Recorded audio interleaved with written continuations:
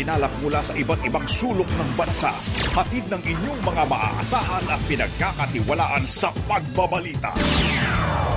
Teleradyo Balita.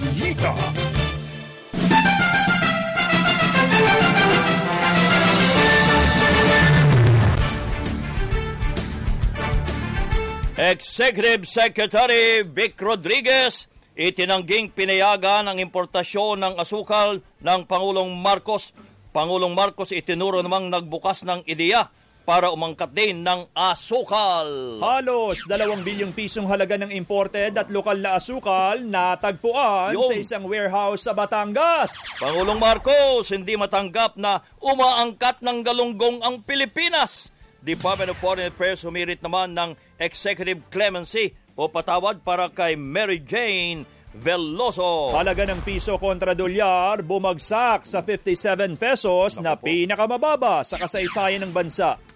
Halos 200,000 benepisaryo inalis na sa listahan ng Pantawid Pamilyang Pilipino Program o 4Ps. Bagong uri ng text scam, nakatakdang imbestigahan ng Senado. Impormasyon ng cellphone users posibleng nakuha sa messaging at mobile wallet apps ayon sa National Privacy Commission. 15 medical students sa Davao City nagpositibo sa COVID-19. Grupo ng healthcare workers patuloy naman ang panawagang ibigay na ang kanilang benepisyo. Sa Showbiz Spotlight, ABS-CBN Ball magbabalik na sa Oktubre matapos ng 2 taon. Miyembro ng K-pop group na Lapilus nagbalik naman sa career sa Kapamilya Network. Magandang umaga, bayan! Araw po ng Miyerkules, September 7, 2022. At yan ang ulo ng ating mga nagbabagang balita at kasama ho natin ang kabalitaan natin ngayong umaga. Ako po si Johnson Manabat. Ako naman po ang inyong kabayan, si Nolly De Castro. Kami po ang mag-atid sa inyo ng ating mga nagbabagang balita.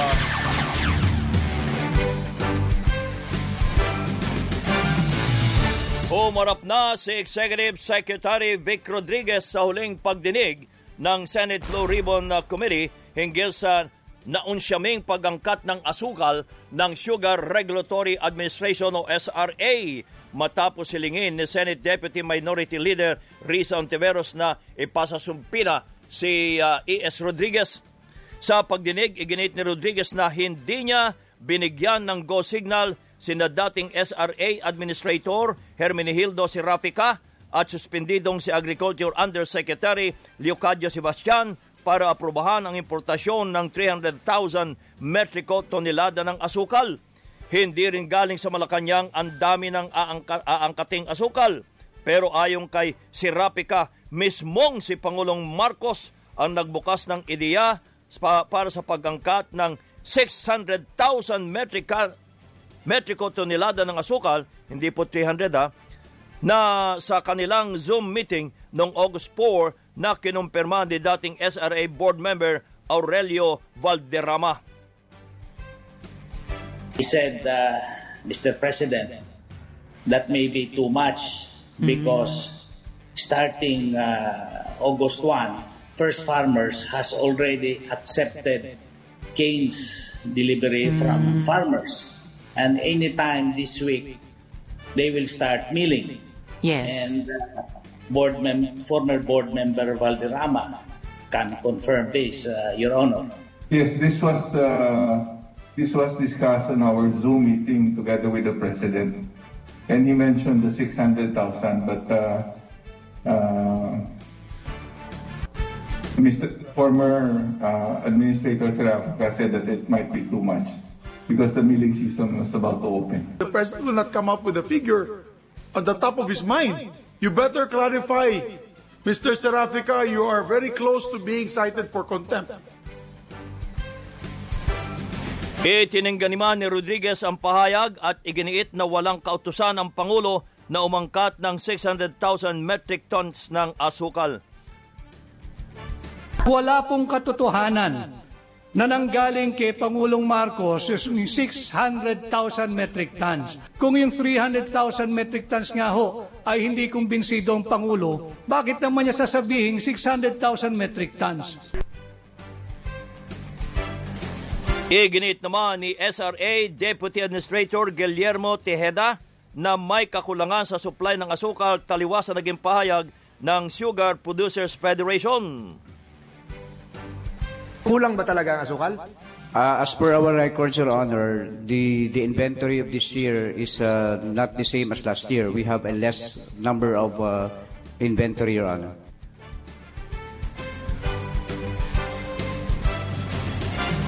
Samantala,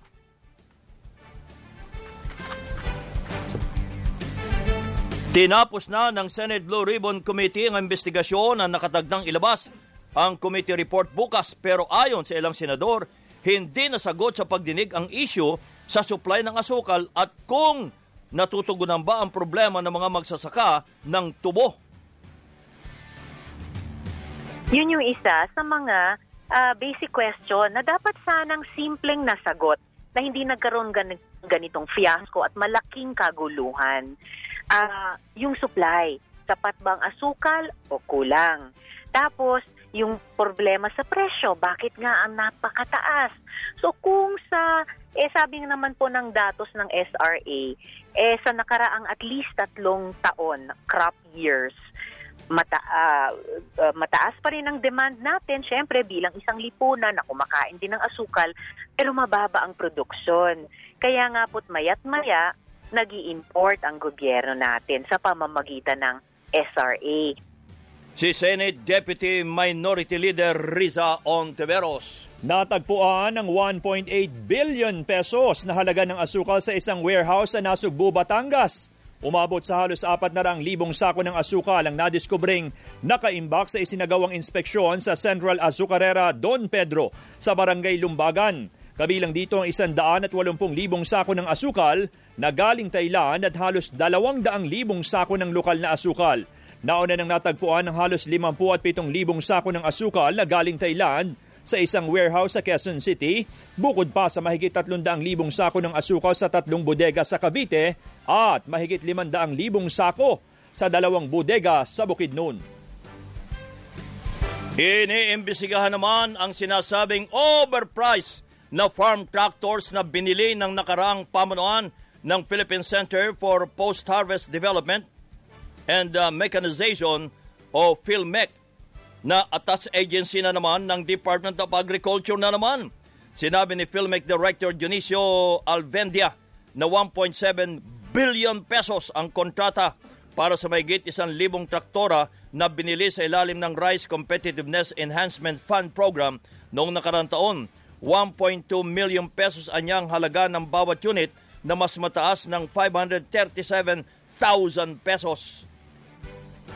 Doon sa average bidding cost at saka yung nanalo is 98,000 per unit. Ngayon, ang problema dito ay kung paano babayaran kasi there is a technical at gross violation doon sa procurement law kasi nag-overcut. So, ang measure na ginawa ko is to seek legal advice from the Department of Agriculture.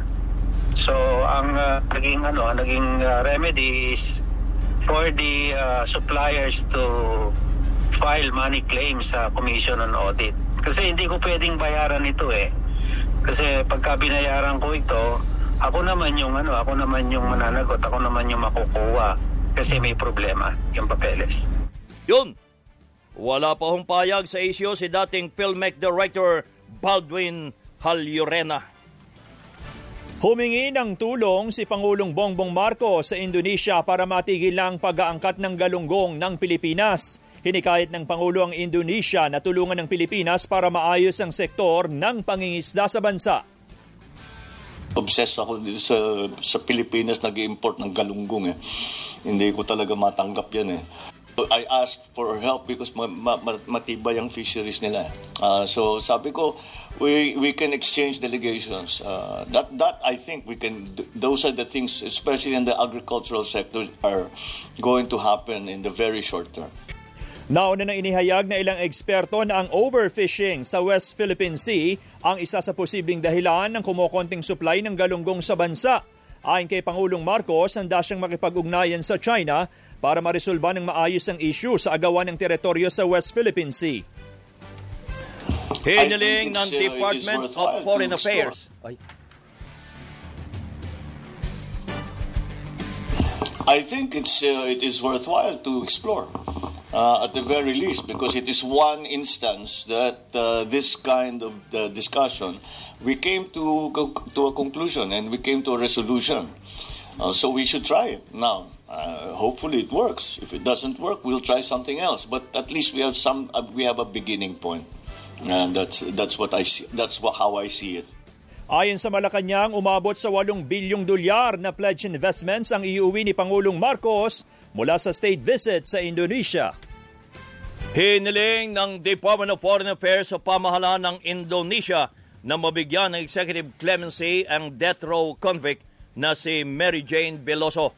Sinabi ni Press Secretary Trixie Cruz Angeles na pinarating ni DFA Secretary Enrique Manalo ang kahilingan noong September 4. Hiningi ng ating Foreign Affairs Secretary, si Enrique Manalo, ang executive clemency para kay Miss Mary Jane Veloso. Inihain niya ito noong September 4 sa kanyang counterpart, Minister of Foreign Affairs, Retno Marsudi, sa sidelines ng pagdalaw ng ating Pangulo sa kanyang state visit kay President Joko Widodo. Ayon kay Minister Marsudi, ihahain nila at isasangguni sa kanilang Ministry of Justice. 12 taon na nakakulong sa Indonesia si Veloso matapos mahatulang guilty sa kasong drug trafficking noong 2010. Nakatagtasan ng bitayin si Veloso noong 2015 pero nabigyan po ng reprieve para tumistigo laban sa sinasabing illegal na recruiter na nahatulan namang guilty ng korte sa Pilipinas. Nakipagpulong si Pangulong Bongbong Marcos sa Filipino community sa unang araw ng kanyang state visit sa Singapore. Kinilala ng Pangulo ang kontribusyon ng mga Pinoy sa Singapore sa ikalawang highest source of remittances noong nakaraang taon. Nagpasalamat din ito sa kanyang panalo sa overseas voting sa Singapore noong nakaraang halalan. Ito yung pagbabago na dinala ng ating Secretary Toots Oplek. Ay sabi niya, alagaan natin yung mga OFW, ngunit wag natin kakalimutan. Alagaan din natin ang kanilang pamilya sa pamamagitan ng mga scholarship, pamamagitan ng healthcare, pamamagitan ng housing. Yan po ang aming tinatrabaho ngayon. At nasisimulaan na natin para naman yung trabaho ninyo ay hindi nyo kailangan isipin ang kalagayan ng inyong mga mahal sa buhay. Makakaasa po kayo na ako, kasama ang ating kabinete, ang ating mga opisyal, ay puspusang magtatrabaho upang makamit ang inaasam-asam nating pag-asenso. Ngayong araw, nakadagdang makipagpulong si Pangulong Marcos kay Singaporean President Halima Yacob, kung saan sasaksihan ang paglagda sa ilang kasunduan, kabilang na ang hakbang para sa counter-terrorism at data protection. May pulong din ng Pangulo sa business community sa Singapore para mahikayat na mamuhunan sa Pilipinas. Oras natin, 13:30 minuto na lamang bago mag-ikawalo ng umaga. Nagbabaga pa rin ang mga balita sa pagbabalik ng Teleradyo Balita.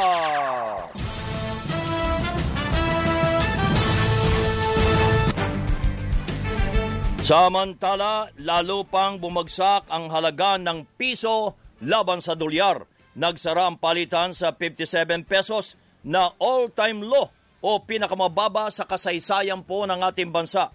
Naniniwala naman ng ilang ekonomista na panandalian lang ang magandang epekto ng paghina ng piso sa mga OFW dahil sumasabay ang pagtaas ng presyo ng mga produktong inaangkat naman ng Pilipinas. Butas ang bulsa ng mga mamamayan pagka dumadaos-dos ang halaga ng piso. Sasabayan ba natin ang pagtaas ng interest rate ng Amerika para makasabay naman ang piso? Sa isang banda, pwede natin gawin yan. Pero malaki po ang epekto niyan. Pagka tumaas ang interest rate, ang credit card natin, tataas ang kanilang mga interest. Ang mga inuutang natin, tataas ang interest rate. Paano yan kung hindi na natin mabayaran yan? Di magbabankrupt tayo. Sunod-sunod po yan. Tumaas naman ang inflation rate o ang bilis ng pagmahal ng bilihin at serbisyo sa Metro Manila. Sa datos ng Philippine Statistics Authority o PSA, umabot sa 5.7% ang inflation rate noong Agosto na mas mataas kumpara sa 5.1% noong Hulyo. Bunso dito ng pagtaas ng presyo ng pagkain, produktong petrolyo, renta sa bahay at singil sa kuryente at tubig. Sinabi ni National Statistician Dennis Mapa na posibleng bumilis pa ang inflation sa bansa dahil sa inaasahang dagdag pasahe at pagsadsad ng piso kontra dolyar. Marami kaming nakikitang commodity items, commodity groups na tumaas. Kung tataas naman yung transport ulit, so posibleng mag-shift yung ating direction. So yun ang nakikita natin ngayon. So we are again mindful of the data that we will be collecting this September. For example, there are news about raising jeepney fare, so that would also contribute to this month's inflation. Inaasahan din ng Bangko Sentral ng Pilipinas na mananatiling mataas ang inflation rate hanggang sa katapusan ng taon dahil sa problema sa supply ng iba't ibang produkto tulad ng isda at asukal. Umapila naman ng karagdagang pondo pa ang DSWD para sa susunod na taon matapos ibaba sa 194.6 billion pesos ang pondo ng DSWD na malayo sa kanilang panukala na mahigit 223 billion pesos. Sinabi ni DSWD Secretary Erwin Tulfo na makatutulong ang dagdag na pondo para sa pensyon ng mga mahihirap na senior citizens at posibleng paglilipatan ng mga natanggal sa listahan ng Pantawid Pamilyang Pilipino Program o 4Ps. Halos 200,000 na umano ang natanggal sa listahan at posible pa itong umabot ng 800,000. 187,613 po ang delisted na po doon sa 4-piece household, Mr. Chair. As of September 5, 2022, Mr. Chair. So hindi na 1.3? Hindi pa po. Kasi yung 1.3 po... Binavalidate pa yan? Opo, binavalidate po namin. Kasama po namin dyan yung samahan po ng 4-piece beneficiaries, Mr. Chair. They told me, sir, na out of the 1.3 million, they on their list is around 30 to 40% daw po ay hindi pa dapat alisin sa listahan po namin. Samantala, sisimulan ng House of Representatives ang deliberasyon sa panukalang 5.26 trillion pesos na 2023 national budget sa September 21. Matapos, ito'y dahil natapos na ng House Committee on Appropriations ang budget briefing sa 14 na ahensya ng pamahalaan at target ng committee na maipasa ang panukala ng 2023 national budget sa October 1. Aminado ang Department of Energy na posibleng hindi maabot ang kailangang contingency reserves o reserbang kuryente sa Luzon sa Oktubre. Sa pagdinig ng Senado, sinabi ni Energy Secretary Rafael Lotilla na nagkaroon na ng pagkukulang sa reserbang kuryente noong Agosto pero wala namang naitalang power interruption. Itinataasaan niya ang yellow alert sakaling magkulang ang reserbang kuryente na inilalaan sakaling may pumalyang generating unit o transmission line. For the remaining months of the year, we are in danger of not meeting the required contingency reserves in the month of October. In August, we have already passed that. Fortunately, there were no interruptions. Tiniyak naman ni Lotilla na kayang suportahan ang kuryente mula sa Luzon sakaling magkaroon ng kakulangan ng supply sa ilang lugar sa Visayas. Sobra-sobra naman anya ang kuryente sa Mindanao hanggang sa Disyembre pero hindi ito madadala sa Visayas dahil hindi pa nakukumpleto ang submarine cable transmission lines. Nakatagdang imbestigahan ng Senate Committee on Public Services ang bagong uri ng Texas Scam kung saan alam ng scammer pati ang mismong pangalan ng pinadadalhan ng mensahe. Aalamin sa pagdinig ang posibleng data breach kaya nakuha ang maseselang impormasyon ng mga cellphone users. Aminado naman ang Department of Information and Communications Technology, DICT, na mahihirapan ang pamahalaan na matunto ng mga posibleng sangkot sa leak ng impormasyon ng mga cellphone user. Sinabi ni DICT Secretary Ivan Uy na mahirap matukoy kung saan galing ang data breach, gayon din ang pinagmulan ng mga spam text message. naniniwala naman ang National Privacy Commission na posibleng nakuha ang mga impormasyon sa messaging at mobile wallet apps. Pinayuhan din ng publiko na huwag i-click ang mga link na nakapaloob sa natatanggap na text message. Huwag po natin i-click yung mga yan. Pangalawa, kung may natatanggap po tayong ganyan, pwede po natin puna ng screenshot yan, ipadala po natin sa National Privacy Commission para papasok po yan sa database na ginagamit namin para mapaganda pa yung investigation ng NPC. Yun. Si NPC Deputy Commissioner Leandro Angelo Aguirre. 5 minuto na lamang bago mag-ikawalo, may mga balita pa tayo, tampok sa Teleradyo Balita. Suportado ng mga lokal na pamahalaan sa Metro Manila ang planong housing program ng Administrasyong Marcos. Kabilang dito ang lokal na pamahalaan ng Marikina, Muntinlupa, Pasig, Malabon, Caloocan, San Juan at Pasay City. Ayon kay Department of Human Settlements at Urban Development Secretary Jose Acosar, mahigit 6 na milyong pamilya ang makikinabang sa programa na layuning bigyan ng maayos na tahanan ang mga informal settlers sa Metro Manila. Sa datos ng kagawaran, mahigit 500,000 pamilya ang nakatira sa mga lansangan, ilalim ng tulay, tabi ng riles ng tren at iba pang high-risk areas sa Metro Manila. Sumugod ang grupo ng health workers sa tanggapan ng Department of Health sa Maynila para sa panawagang ibigay na ang ipinangakong benepisyo at allowance. Ito'y dahil marami pang hindi nakatatanggap ng benepisyo kabilang na ang One COVID Allowance at Health Emergency Allowance.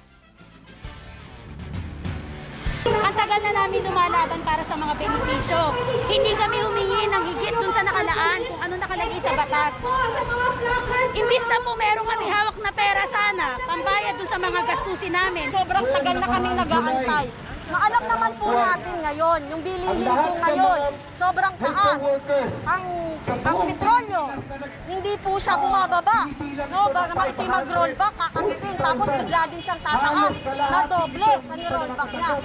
No, talagang, nahihirapan po talaga kami sa pang-araw-araw namin. Umaasa naman ng DOH na matutugunan ang hinihinging allowance at benepisyo sa mga susunod na araw. As to the healthcare workers allowance, yung health emergency allowance, katulad ng sabi po namin last week, we were able to sit down with DBM and tayo po ay nakipag-usap to clarify some of the points. So hopefully in the coming days, meron na pong resolusyon. Si DOH OIC Yusek Maria Rosario Vergere. At umabot na po sa mahigit 3,894,000 ang mga kaso ng COVID-19 sa bansa matapos madagdag ang 1,326 na bagong kaso habang 56 ang nadagdag sa mga namatay. Sa Davao City naman, nagpositibo sa COVID-19 ang 15 fourth-year medical student mula sa magkakaibang paaralan na nagpatupad ng face-to-face na klase. Ayon sa City Health Office, nakaranas ng mild symptoms ang mga pasyenteng sinailalim sa home isolation. At sa kabila nito, iginiit ni infectious disease expert Dr. Ronjin Solante na dapat nang payagan ang mga hindi bakunado na lumuhok sa face-to-face classes sa kolehiyo. May data na na-present si Professor Chairman De Vera na mataas na rin ang vaccination rate sa higher education institutions, especially doon sa mga estudyante, like 77% ang nakatanggap ng bakuna at almost 90% na rin sa mga higher education institution personnel na nakatanggap ng primary vaccine series. With this age group, these are not the high-risk vulnerable population kung magka-COVID man. Pinayuhan din Solante ang publiko na panatilihing malinis ang water system sa mga bahay at gusali para maiwasan ang Legionnaire's disease. Pwedeng mangyayari din yan sa Pilipinas, especially sa mga gusali na hindi maganda ang cleaning system, sa mga air conditioning system, sa mga water supplies. Dapat sine-check yan every now and then because ito yung pinupugaran ng Legionella pneumophilia, which is ito yung bacteria causing Legionnaire's disease. Samantala, muli namang hinimok ng DOH ang publiko na magpabakuna dahil darating ang panahon na magkakaroon na ng bayad o hindi na libre ang bakuna kapag pinayagan nitong ibenta sa mga pamilihan. Nauna nang pinahayag ng DOH na magsasagawa ito ng Special Vaccination Week sa September 26 hanggang September 30. Binatikos ni Albay Congressman Joey Salceda ang Interagency Task Force dahil sa sinasabing kapabayaan sa contact tracing data ng publiko. Sinabi ni Salceda na dapat ay isinulong ng IATF ang paggamit ng single application sa contact tracing sa halip na multiple application at database na ginagamit sa pagpasok sa mga establishmento. Marian niyang manakaw o ibenta ang mga impormasyon na nakukolekta mula sa contact tracing format app. Ginawa ni Salceda ang pahayag kasunod ng naglipa ng text scam na naglalaman ng pangalan ng mismong cellphone users. Isinulong din ng mambabatas ang panukalang mandatory registration ng lahat ng SIM card na nauna ng inaprobahan ng House Committee on Information and Communications Technology. Spotlight! Good morning, Miss Geniel Krishnan. Good morning! Good morning, kabayan at Johnson. Sa ating showbiz spotlight, magbabalik na ang pinakaabangang ABS-CBN Ball matapos ang 2 taong pagkakaantala dahil sa pandemya. Sa official page ng ABS-CBN Entertainment, itinakda ang taunang event sa October 2 na may tagline na Forever Grateful, Forever Kapamilya. Inilarawan ang pagtitipon bilang gabi ng pasasalamat mula sa pinagdaanang pagsubok ng ABS-CBN dahil sa pandemya at pagkansela sa prangkisa ng network. Ipinagdiriwang din sa pagtitipon ang 30th anniversary ng Star Magic.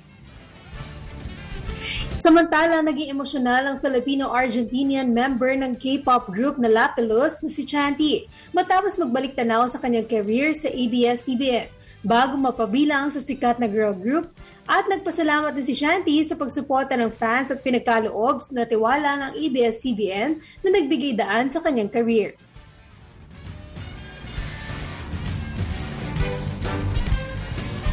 Bumalik ako dito. Super grateful ako and humbled kasi sa paglapag namin dito, ang daming mga fans na ang positive ng pag-welcome sa amin. Super grateful.